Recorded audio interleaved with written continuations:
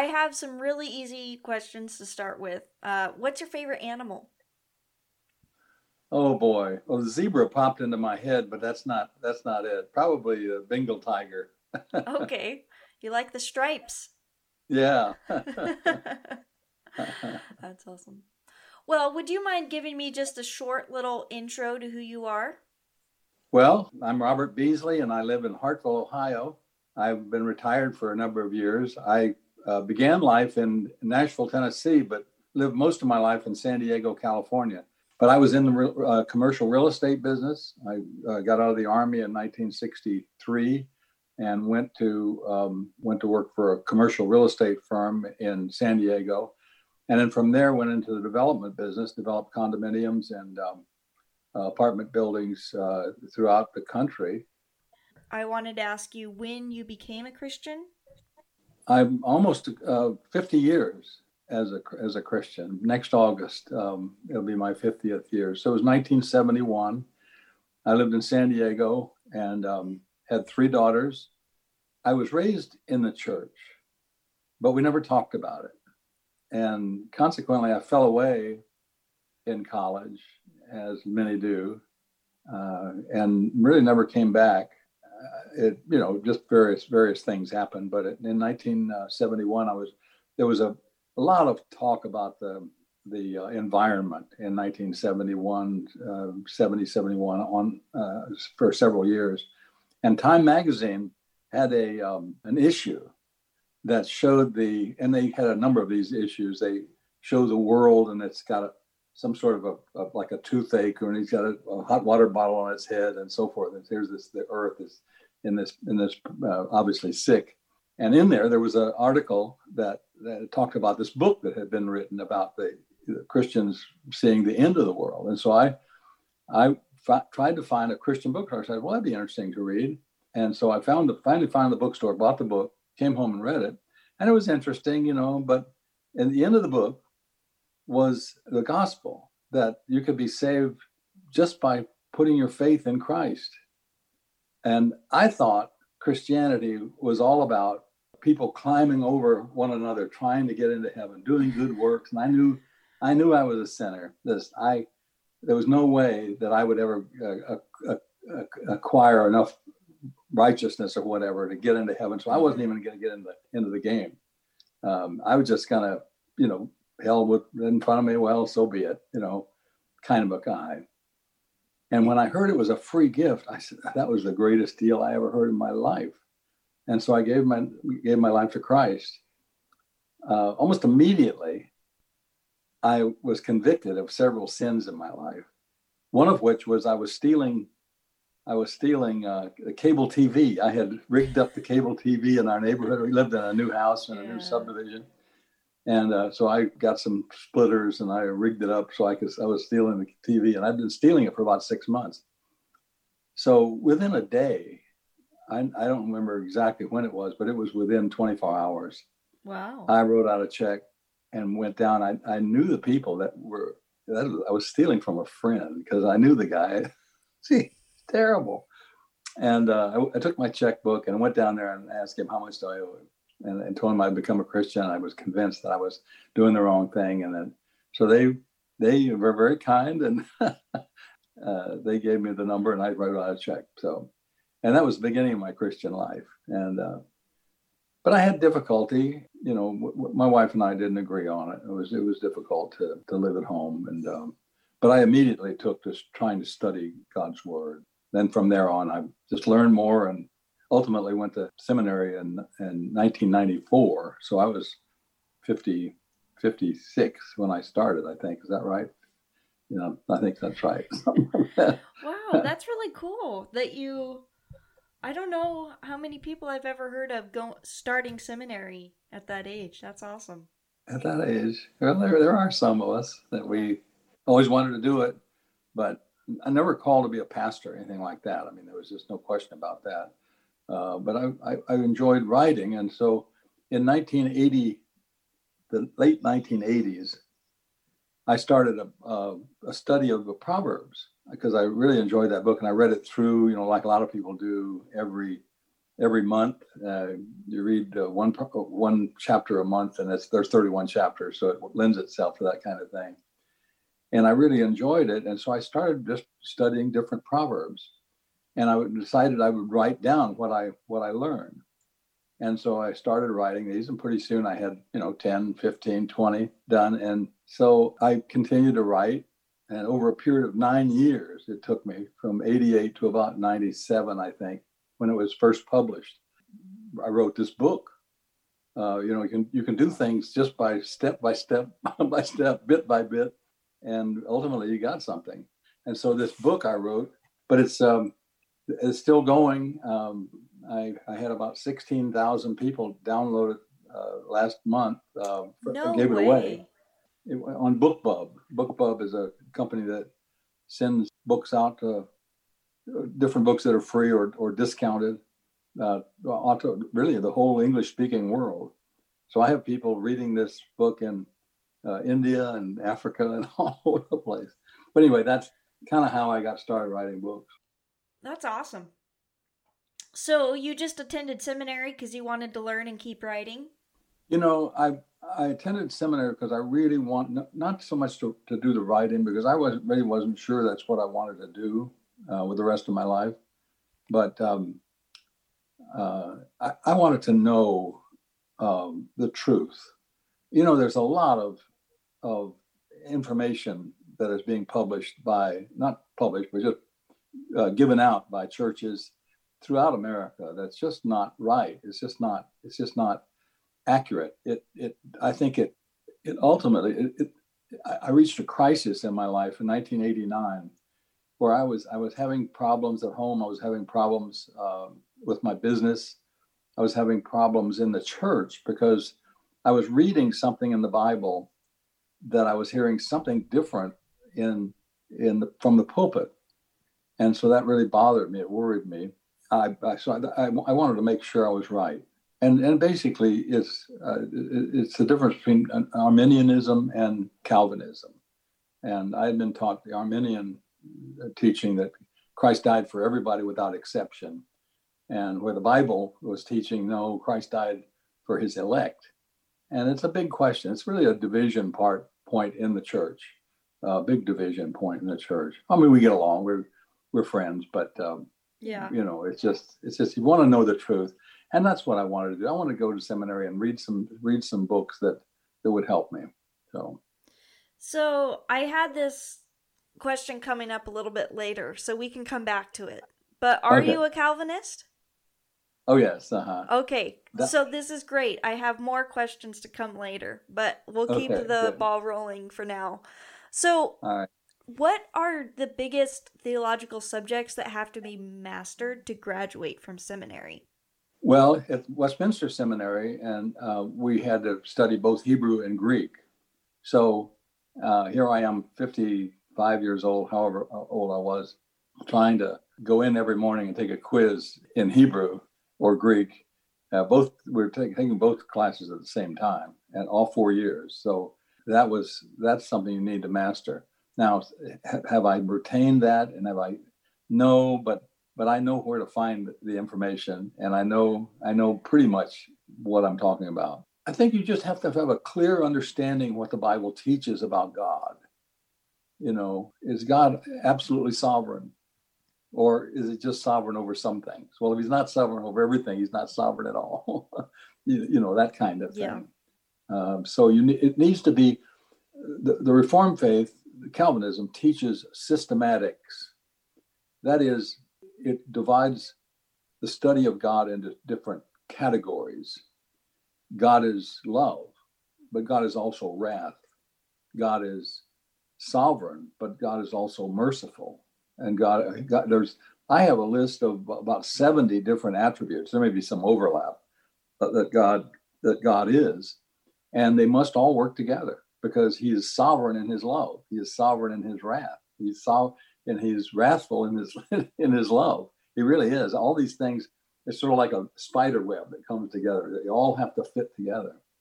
So, and that's what's important is in your study of the Bible, in your reading of the Bible, are you cheating God at all? Do you hold a position on any subject that the Bible speaks of, and it speaks of everything, but do you hold any position that would negate any of God's characteristics, such as sovereignty? And that's the big debate over grace. Is it sovereign, or is it ethereal? Is it, what's the word they use? Well, I can't think of it, but anyway. And what did Christ accomplish on the cross? These are really important subjects, and something that we disagree on.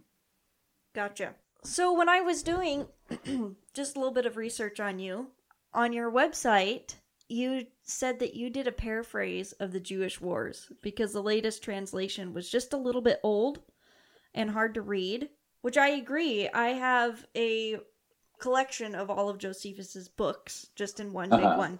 And I had read most of the Antiquities of the Jews, and it is really hard to read.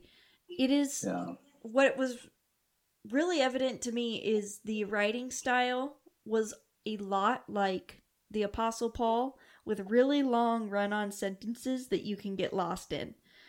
Yeah. So, anywho, also, let me say something about that. Yeah, this book. And by the way, it's free if you want to download it on Kindle. It's free today on Kindle because I'm having a promotion done on the Fussy Librarian. I don't know if you've heard of the Fussy Librarian. I haven't. But it's kind of a small book pub. But you don't have to go there. You just go, if you go to Bob Beasley and Josephus or whatever, it'll come up and you can get a copy. Yeah. What is the official title? It's the Jewish Wars. Flavius Josephus, and he was, of course, an eyewitness, as you know, to the destruction of Jerusalem. Yeah. But he goes all the way back to the Maccabean revolts and speaks about that and brings you all the way through the time of Herod's and so forth, and of course the destruction of Jerusalem, and then on to Masada. So he covers that entire period of history, which is fascinating. I mean, it was really tough to read. And I started working on that probably 1997 or 98, before we came back to North Carolina. Yeah. And so I finished that a couple of years later, and that's been out for a while. So of all of the ancient writings that you could pick up and try to update, why this one? Well, I've always been interested in history, and particularly church history. Now that I've become a Christian, I think that's extremely important that we study that. And so this really is church history, because it's Jesus in Matthew 24 stating that all these things will happen, that there'll not be one stone left upon another. He was absolutely right. It was just completely torn down. The Wailing Wall that you see on the news is just a foundation structure of what the temple was.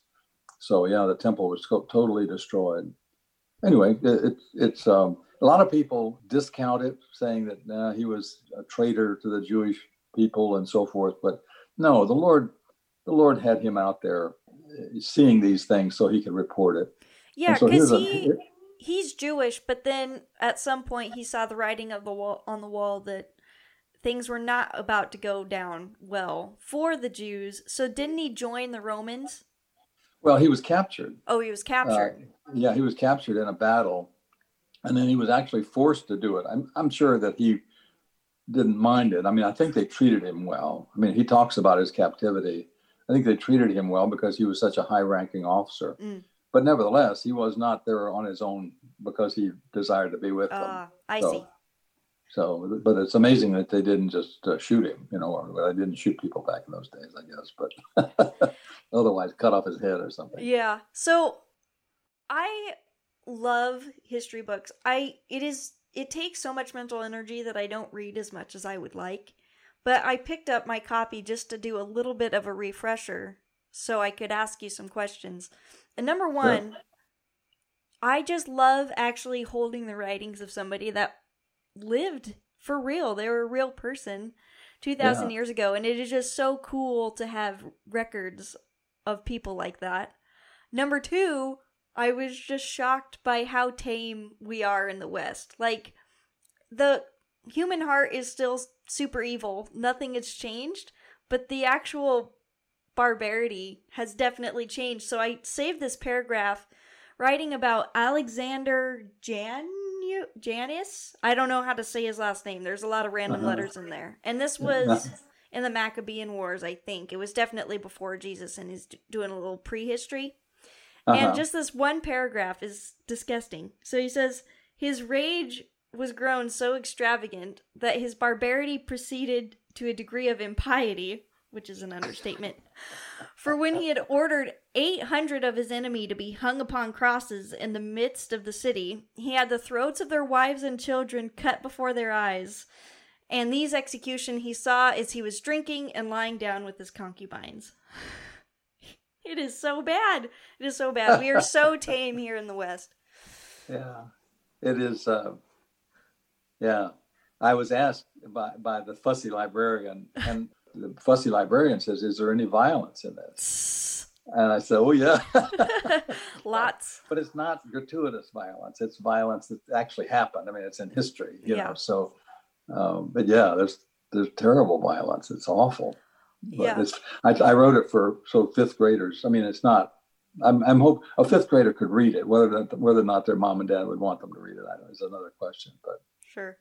So it's similar to what I'm told anyway. I don't know the original languages, but I'm told that our English translations of the Bible even are pretty laid back as far as the original language goes.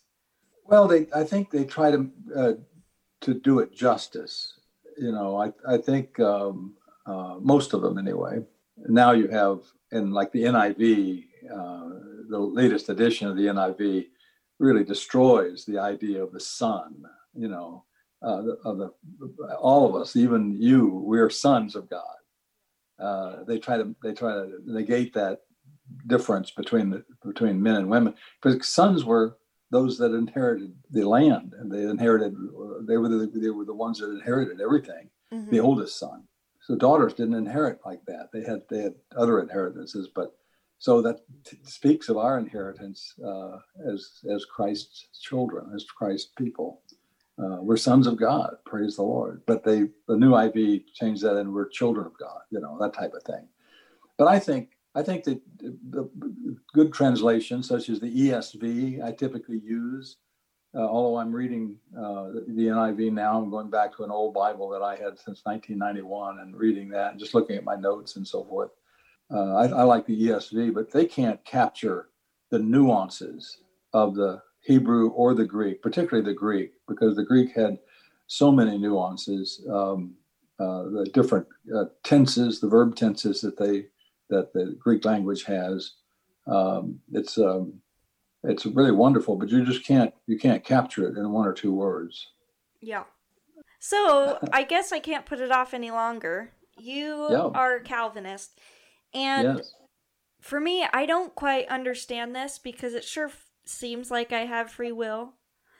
You know? You do. So let's start with just the really simple 5-point tulip.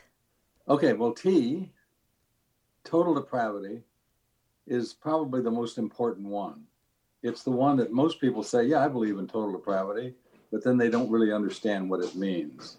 Gotcha. And I think that's the key to all of this. What does it mean to be dead in trespasses and sins, as is stated in several places of Scripture, including, of course, Ephesians 2:1. So what does it mean to be dead? Well, we're not dead. We're not dead physically. What did it mean when Adam was told by God, in the day you eat of it, you will surely die? And what did that mean? Because he didn't die. He lived for 900 years plus. So that's the question. And what the Calvinists would say, what that means is that we are dead to the Holy Spirit. We're dead to God. We are alienated from God. We were kicked out of the garden. We have no further relationship with God. In fact, our relationship is one of enmity. We don't care about God anymore. We don't give him the credit. We don't give him the glory. We in fact suppress the truth, as Romans 1:25 says, that we're suppress the truth in our sinfulness, in the hardness of our hearts. So our hearts were hardened. And if you look at people, today, just next door neighbors and people like that, you say, well, wait a second, those people aren't dead spiritually. They're nice people, or they're not bad people, evil people. No, it doesn't mean that we're as evil as we could be, but it does mean that we have no relationship with the living God. In fact, we hate the living God. And so in order for something to happen, in order for something to get back to God, God has to initiate it. God has to initiate it. And this he did. He did it with Noah, did it with Abraham, where God takes this moon worshiper and takes him into a land that he never really gains for himself. And he promises all the nations in the world the people will be uncountable, like the sand of the sea, that they'll be your progeny, your offspring. And of course, the offspring were ultimately the Jews, but God was talking about a spiritual offspring. And the only way for this to happen is for God to make it happen, for God to bring new life to dead people. And people will say, well, wait, people, we have free will. And yeah, we have free will, but we have free will in order to choose what we want. And we don't want God. And the Bible is pretty clear about that we don't want God. God took the initiative in Moses and bringing the Israelites out of the land of Egypt and so forth. And he put them into land where they were told to kill everybody. He didn't want them to associate with anybody. He had tried to bring new life to these people. And some he did bring new life, ultimate new life. But he did give them a land in which to live, and he governed that land and so forth. Well, you know the whole story behind that. But so the idea is that if God if God did not save anybody, nobody would be saved. Nobody would be saved. And so when Christ comes to the earth, there are people who have been chosen by the Father to be saved, and we come to God with great pleasure. And indeed, it's a wonderful thing to be born again. So that's basically total depravity. If God didn't save us, nobody would be saved. People aren't as bad as they could be, mainly because God is suppressing evil in the world.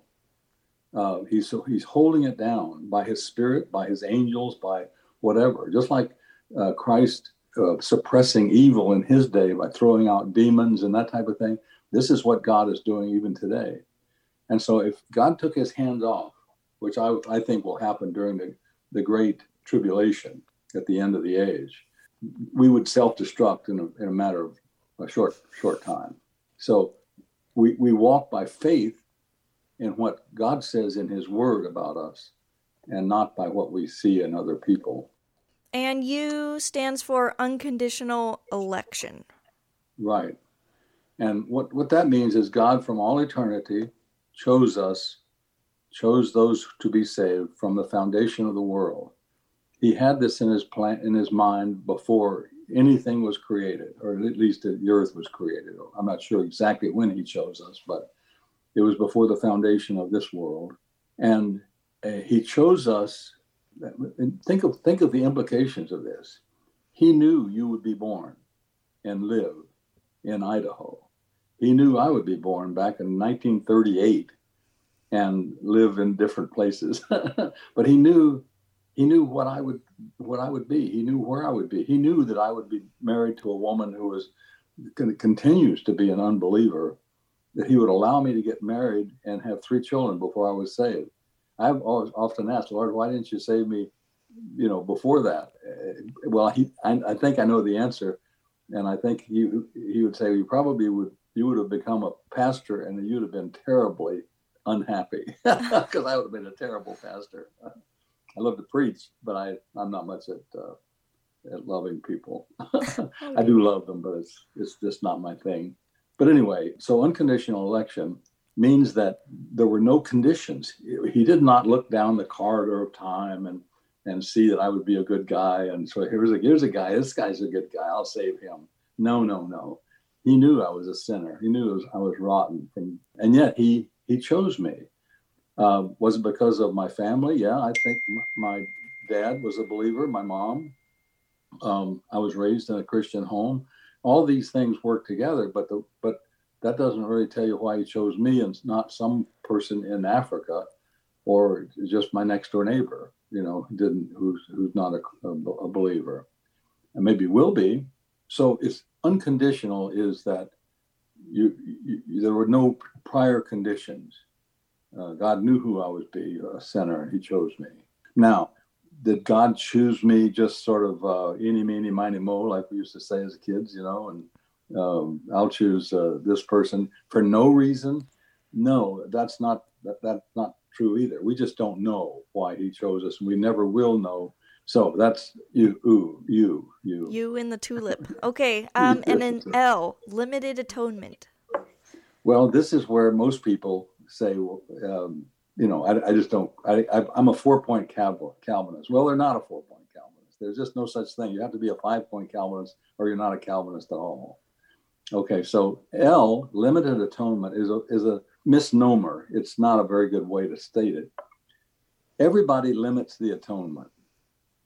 Every theology, Christian theology, limits the atonement.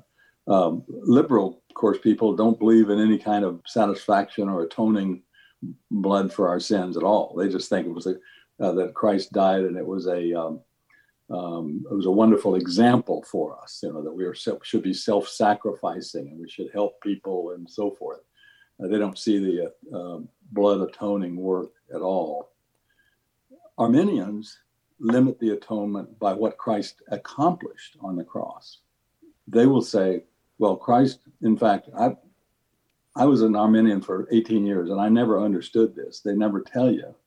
But they believe, at least what I understand they believe, that what Christ did on the cross was he eliminated original sin for everyone. So you start with a clean slate, everyone in the world without exception. Hitler, Mussolini, Joe Park, Bob Beasley, everybody. He took away original sin. Then it's up to us to come to know Christ by believing in him. So they don't believe that Bob Beasley and Abigail were absolutely saved on the day that Christ shed his blood for us. We'd have to be applied later by the Holy Spirit when we were walking on this earth. So the Arminians limit the atonement in terms of its efficacy, in terms of what it accomplished. So the Calvinist limits the atonement by the number of people that it was for. It was the design of the atonement. So God designed the atonement to actually save a certain number of people, vast numbers of people. And the efficacy of Christ's blood, it could have covered 1 million worlds of people. It could have covered everybody. God could have saved everyone who ever lived, but he didn't. And we know that to be a fact, that he did not save everybody. Mm-hmm. Because the Word of God specifically denies that over and over. So Calvinists would believe that God limited the atonement to the elect, to those for whom Christ actually came to save. So that's limited atonement. But everybody limits the atonement. Okay. I had not heard that about Arminianism. That's such a hard word to say. That it gets rid of the original sin. I had not heard it either. And I was an Arminian for 18 years. Nobody ever told me that. Huh. Now, some of them probably don't believe that.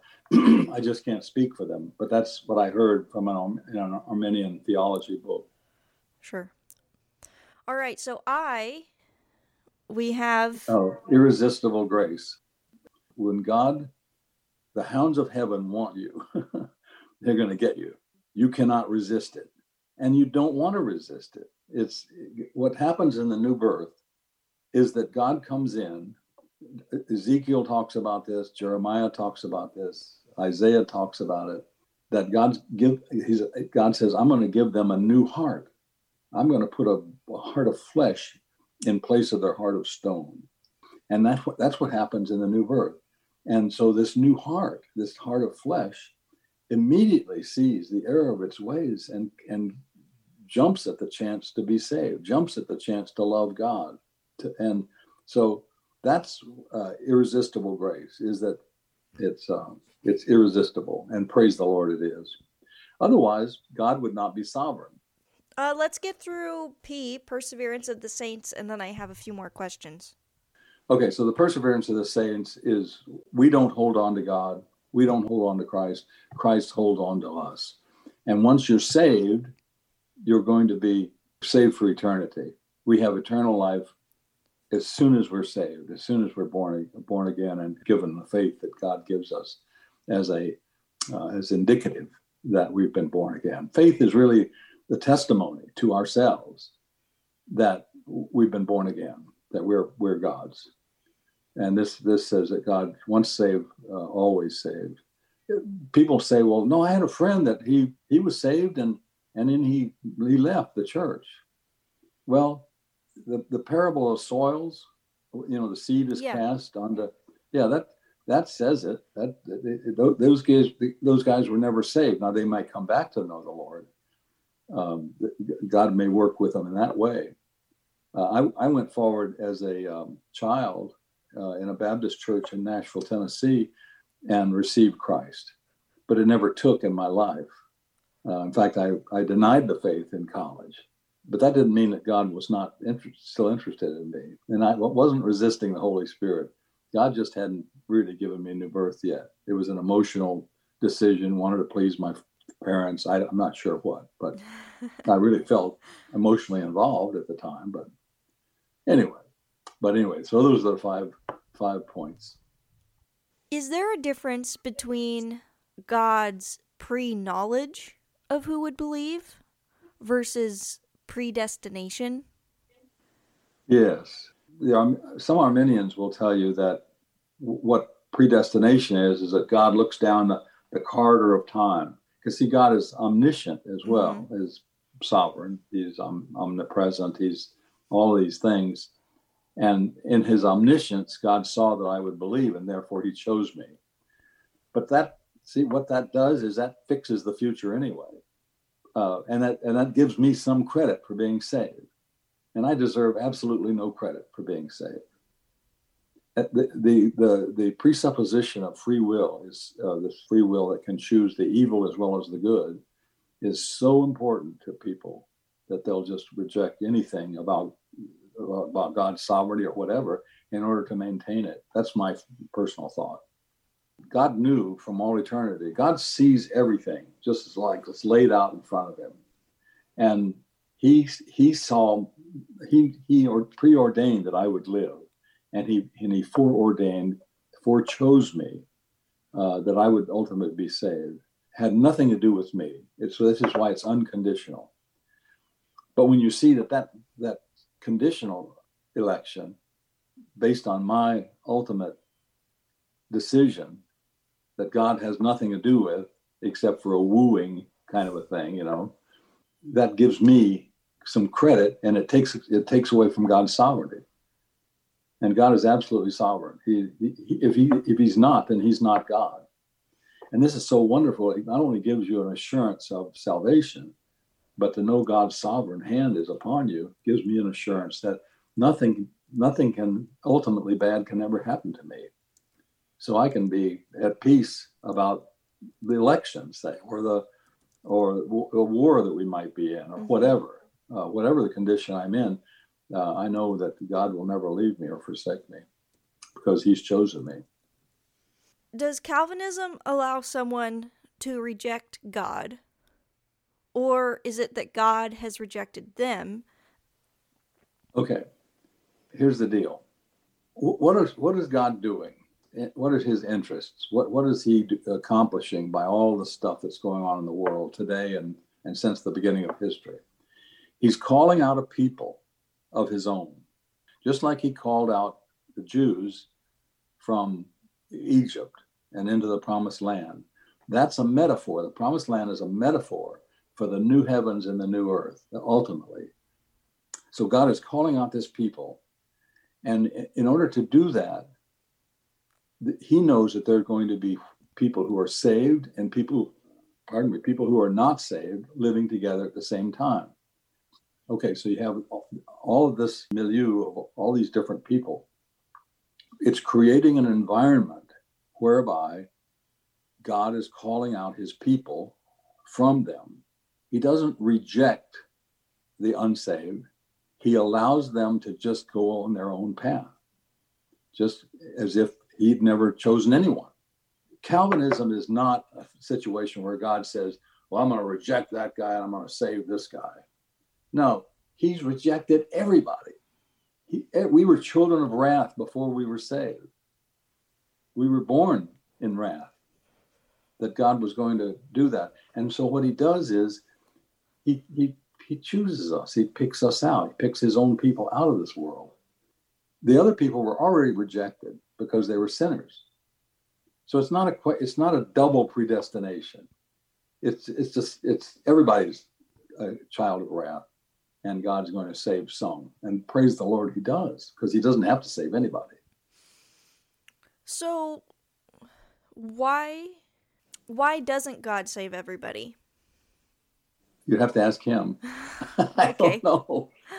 Okay. I don't know. He doesn't have to. He's not required to. God, everything God does is good. So to accuse God of something, against his character because he didn't save Adolf Hitler, I don't know. I don't know why he allows this kind of things to go on. But it all's for a good purpose. Evil is for a good purpose ultimately, and that is he brings out of this evil world people he wants to save. Why? We don't know. We're not told. We can't speculate. So maybe you can clear this up for me. I am understanding the idea of Calvinism and predestination as the idea that everything that happens in the world was also planned. Right. Is this correct? God ordains whatsoever comes to pass. That's the Westminster Confession of Faith. He ordains it. He doesn't cause it. That doesn't eliminate secondary causes. He's not responsible for my sin, for instance. He's not responsible for the evil in the world, but he uses evil for good purposes. I'm not sure if I quite understand this. So how is he not responsible if he is responsible for everything else? He's not responsible. Here's the deal. Okay, when Adam and Eve, let's take it because it gets simple there. There's only two people. Okay, sure. And Eve decides to take the apple and she eats it. She gives it to Adam and he rejects his responsibility and he eats it. And God gave them a command. It was a simple one. Don't eat of that tree over there. Everything else is yours to eat, but don't eat of that tree. And they were tempted. Satan rejects God's word. He says, God didn't really say that. Or he says, Lord, God is really a hard taskmaster. You could be free and if you ate that fruit and be happy and so forth. But anyway, so they eat of it. God's not responsible for what they did. Did he know in advance they're going to do it? Absolutely. He knows all things. So why didn't he make us so we wouldn't do that? Well, because that's the way he made us. He gave us a choice to choose either good or evil. He did the same thing with the angels, but he didn't send a savior for the angels. So from all eternity, Christ is going to come and save his people from their sins. But was God responsible for Judas sinning and turning Christ into the powers? No, he's not responsible at all. It was Judas's decision. Yet God knew he was going to do it. These are things it's difficult to get our arms around because we don't have that kind of capability. But it's something that the Bible teaches, and that's what we must believe it. See, this is where I think a lot of people go astray by saying, well, I don't understand it, so it can't be true. Sure. But, there's a lot of things we can't understand. How does God create the world? I have no idea. Okay. I think I just have maybe one or two more questions, and then we can wrap this up. So, why should you preach the gospel? Because Christ commanded it, and that's the way people are saved. When a Calvinist goes into the mission field, he knows that there are people out there that God wants him to speak to, because he's called him to go to that particular area. It's like Paul when God told him to go to Philippi. Was it Philippi? Or because I have many people in that city. That's the idea. All right. You know. But if there is an elect, and there always was an elect, why should you preach the gospel? Well, because God told us to. Christ says, "Go into all the world and preach the gospel to every creature," and we're to raise them up to be disciples, not just converts. That's one of the big problems with Christianity today. We don't have a lot of disciples; we have a lot of converts. Yeah, he tells us to. The reason is, and Paul is told by God the Spirit. He says, where was it, in Philippi? He says, go into that town, because I have a lot of people there. We know that there are people out there. God is not waiting for somebody to choose him down here. He's not hoping that somebody will believe, because really, if he didn't do it, nobody would believe, nobody would be saved, because we all hate God and don't want to make a do with him. So, my understanding of free will is that definitely you still have to have, God has to reach you first, but is the converse of this that God is also not choosing people, and just some people are just destined for hell no matter what? Right, because we would all be destined for hell if God didn't save some. Yeah. It's not that God chooses some to go to hell. Everybody's going to hell, and he chooses everybody to go to hell. Before we were saved, Paul says we were children of wrath. We were under the wrath of God, and yet he chooses some to be saved. Why he does that, for what reason, it's not something that he looked down the corridor of time and he saw that Bob Beasley was going to choose him someday, and so he chooses me. No, it's not that at all. It's that he somehow chose you from all eternity to be his children. And isn't that his right to do? This is what Paul argues in Romans 9 through 11, that it's really God who is in charge. And it's a wonderful thing that God chose me from all eternity. And I am absolutely no question about it in my mind that I'm going to be with him for eternity. There's no doubt. So I have had a pretty difficult time being a Christian. I have found it very difficult to be faithful and to continue to obey God. And in many ways, obviously I fail over and over. But what has been very difficult for me to understand in Calvinism is that either I'm saved or I'm not. So why should I struggle? Well, we still have the sin nature. That doesn't go away.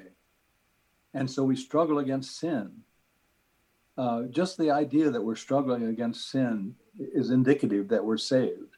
I struggle. I don't struggle as much as I used to, but I still struggle and I still sin. And I've been a Christian for 50 years.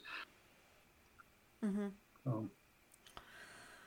So one last question about this, I think. Maybe I'll think of more.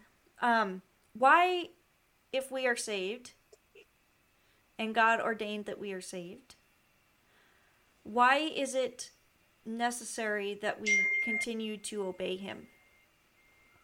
Why is it necessary? Well, that's a good question. Number one, because we want to.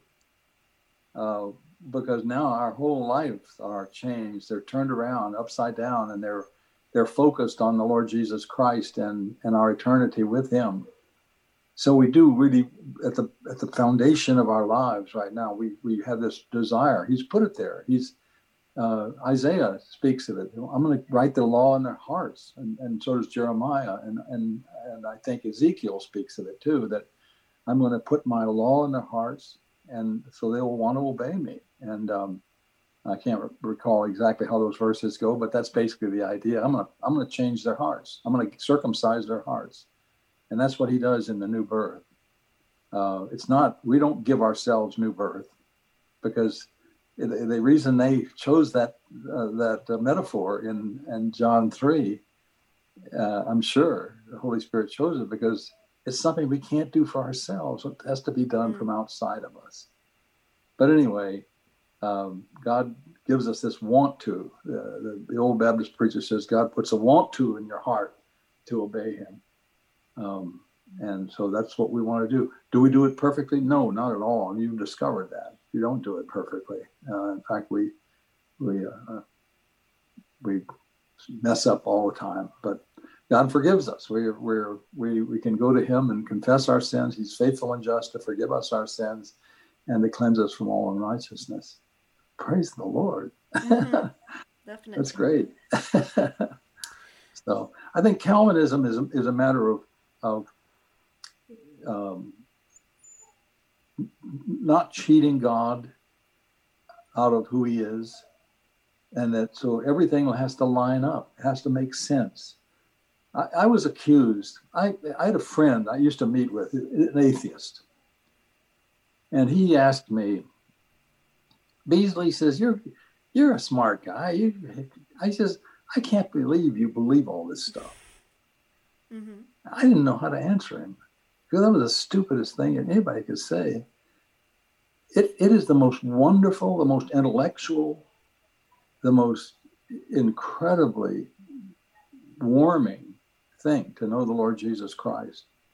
And intellectually it is. I know there's a lot of Christians who don't think it's intellectually satisfying. It is, but because they don't believe it. They don't believe the real deep things, that we really are dead in trespasses and sins. And we need somebody to wake us up, and that's what God does in the new birth. Anyway. So one more. I did think of one more. Are you telling me that God predestined me to back my truck into my garage door last week? Totally your fault. But yeah. I can't blame God for that one. If he didn't, no, you can't blame God. You did it. But God knew you were going to do it. Sure. He knows everything. And that's the beauty of the Reformed faith, is that you don't blame God for these things. No, it's our fault. You chose to get into the truck and so forth. God knew you were going to do it, and he actually ordained it. But that doesn't mean to ordain something doesn't mean to cause it. Otherwise, if we thought. Hello? I lost you.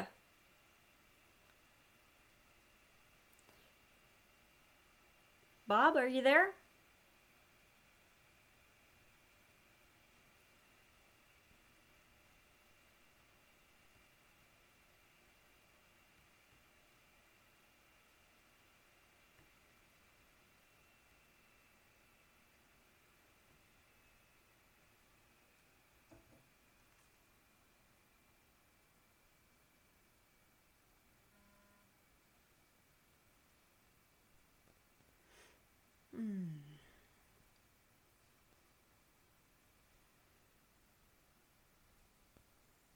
Hi. Hi, there you are. So some reason we got shut off. Yeah, so you were just saying just because God ordained it doesn't mean he caused it. That's right. Big difference. A lot of people think that, well, because God ordained it, then he's responsible for it. It's not true. Not true. No, he knows what's going to happen, and he allows it, or he causes it to happen. Sometimes he does cause things to happen, no question about it. But God is good. He's absolutely good. And he would never cause evil, or bad things. He just allows it to go on. We don't understand it. There's no way we understand it. That's one of the things we just receive. Oh, darn it. Yeah. You cut out there for just a second, but thankfully we didn't get totally cut off. Alrighty. So, is there any... I did want to reiterate, because I don't think we did a great job, to reiterate why it would be important to read the writings of Josephus and the Jewish Wars. And it's because it's showing that Jesus' prophecy of the destruction of Jerusalem happened. Totally.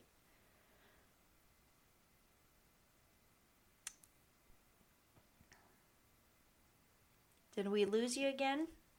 Oh, there you go. Yeah, you just froze. Okay. So did you hear any of my question? Yeah. Why is it important we read Josephus? Yeah.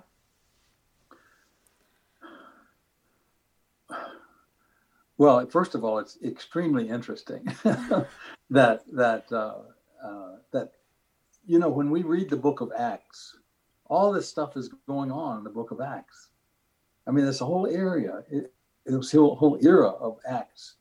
That 40 years between when Christ, it's not quite 40, probably 37 years, when Christ rose from the dead and ascended into heaven, and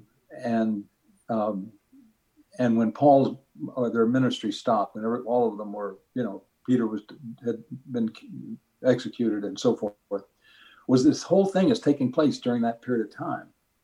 And there was just trouble. It was just very great trouble.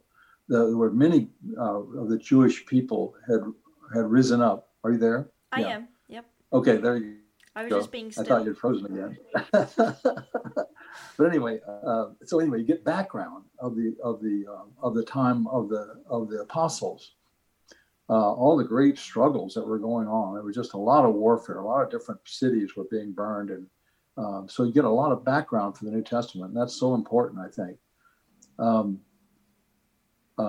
But history is always fascinating to me, and this is history that Christ himself had spoken of, and I think that elevates it to even higher ranking, yeah. Whatever that means.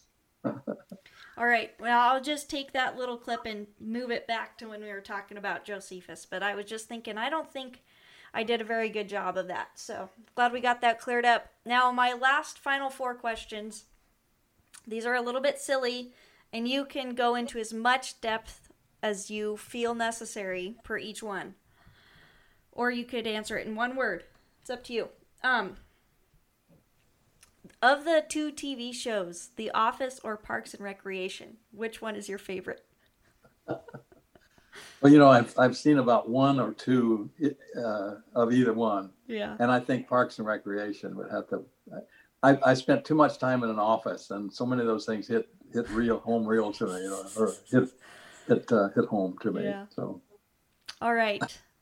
Is Genesis pre-Abraham legend or history? Absolute history. Yeah. Do you think that there are aliens? Oh, well, wait, I'm going to go back to that statement. The pre-Abrahamic Genesis is history. Yes, I think it's history. I believe the Word of God. Now, does it describe... Oh, there you went. Gosh dang it. Does it tell us everything about creation and so forth? No, it doesn't. But I believe God's Word. In the beginning, God created the heavens and the earth. That's history. That's history.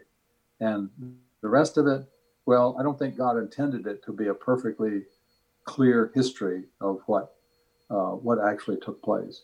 Does that mean I'm not a believer in the new earth? No, I'm a new earth guy. So that's where I am. Okay. Awesome. Do you believe there are aliens? No. They're angels, they're cherubim, they're heavenly beings, but I don't believe there's another race of people like us, flesh and blood people.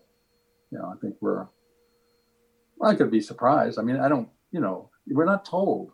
Right. We're not told, so. But I don't think there is. And here's my last one. Who or what inspires you to be your best self? Uh-oh. You froze up again. Okay. Can you hear me now? Hello? Tell me when you can hear me. Check, check. It's a good thing we're almost done.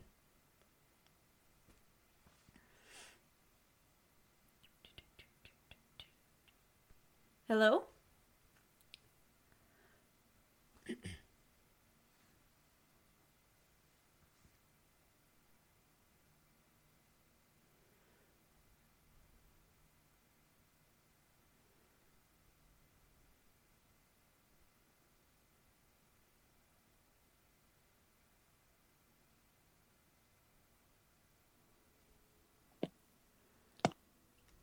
My goodness, it's a good thing we're almost done. This is becoming quite difficult.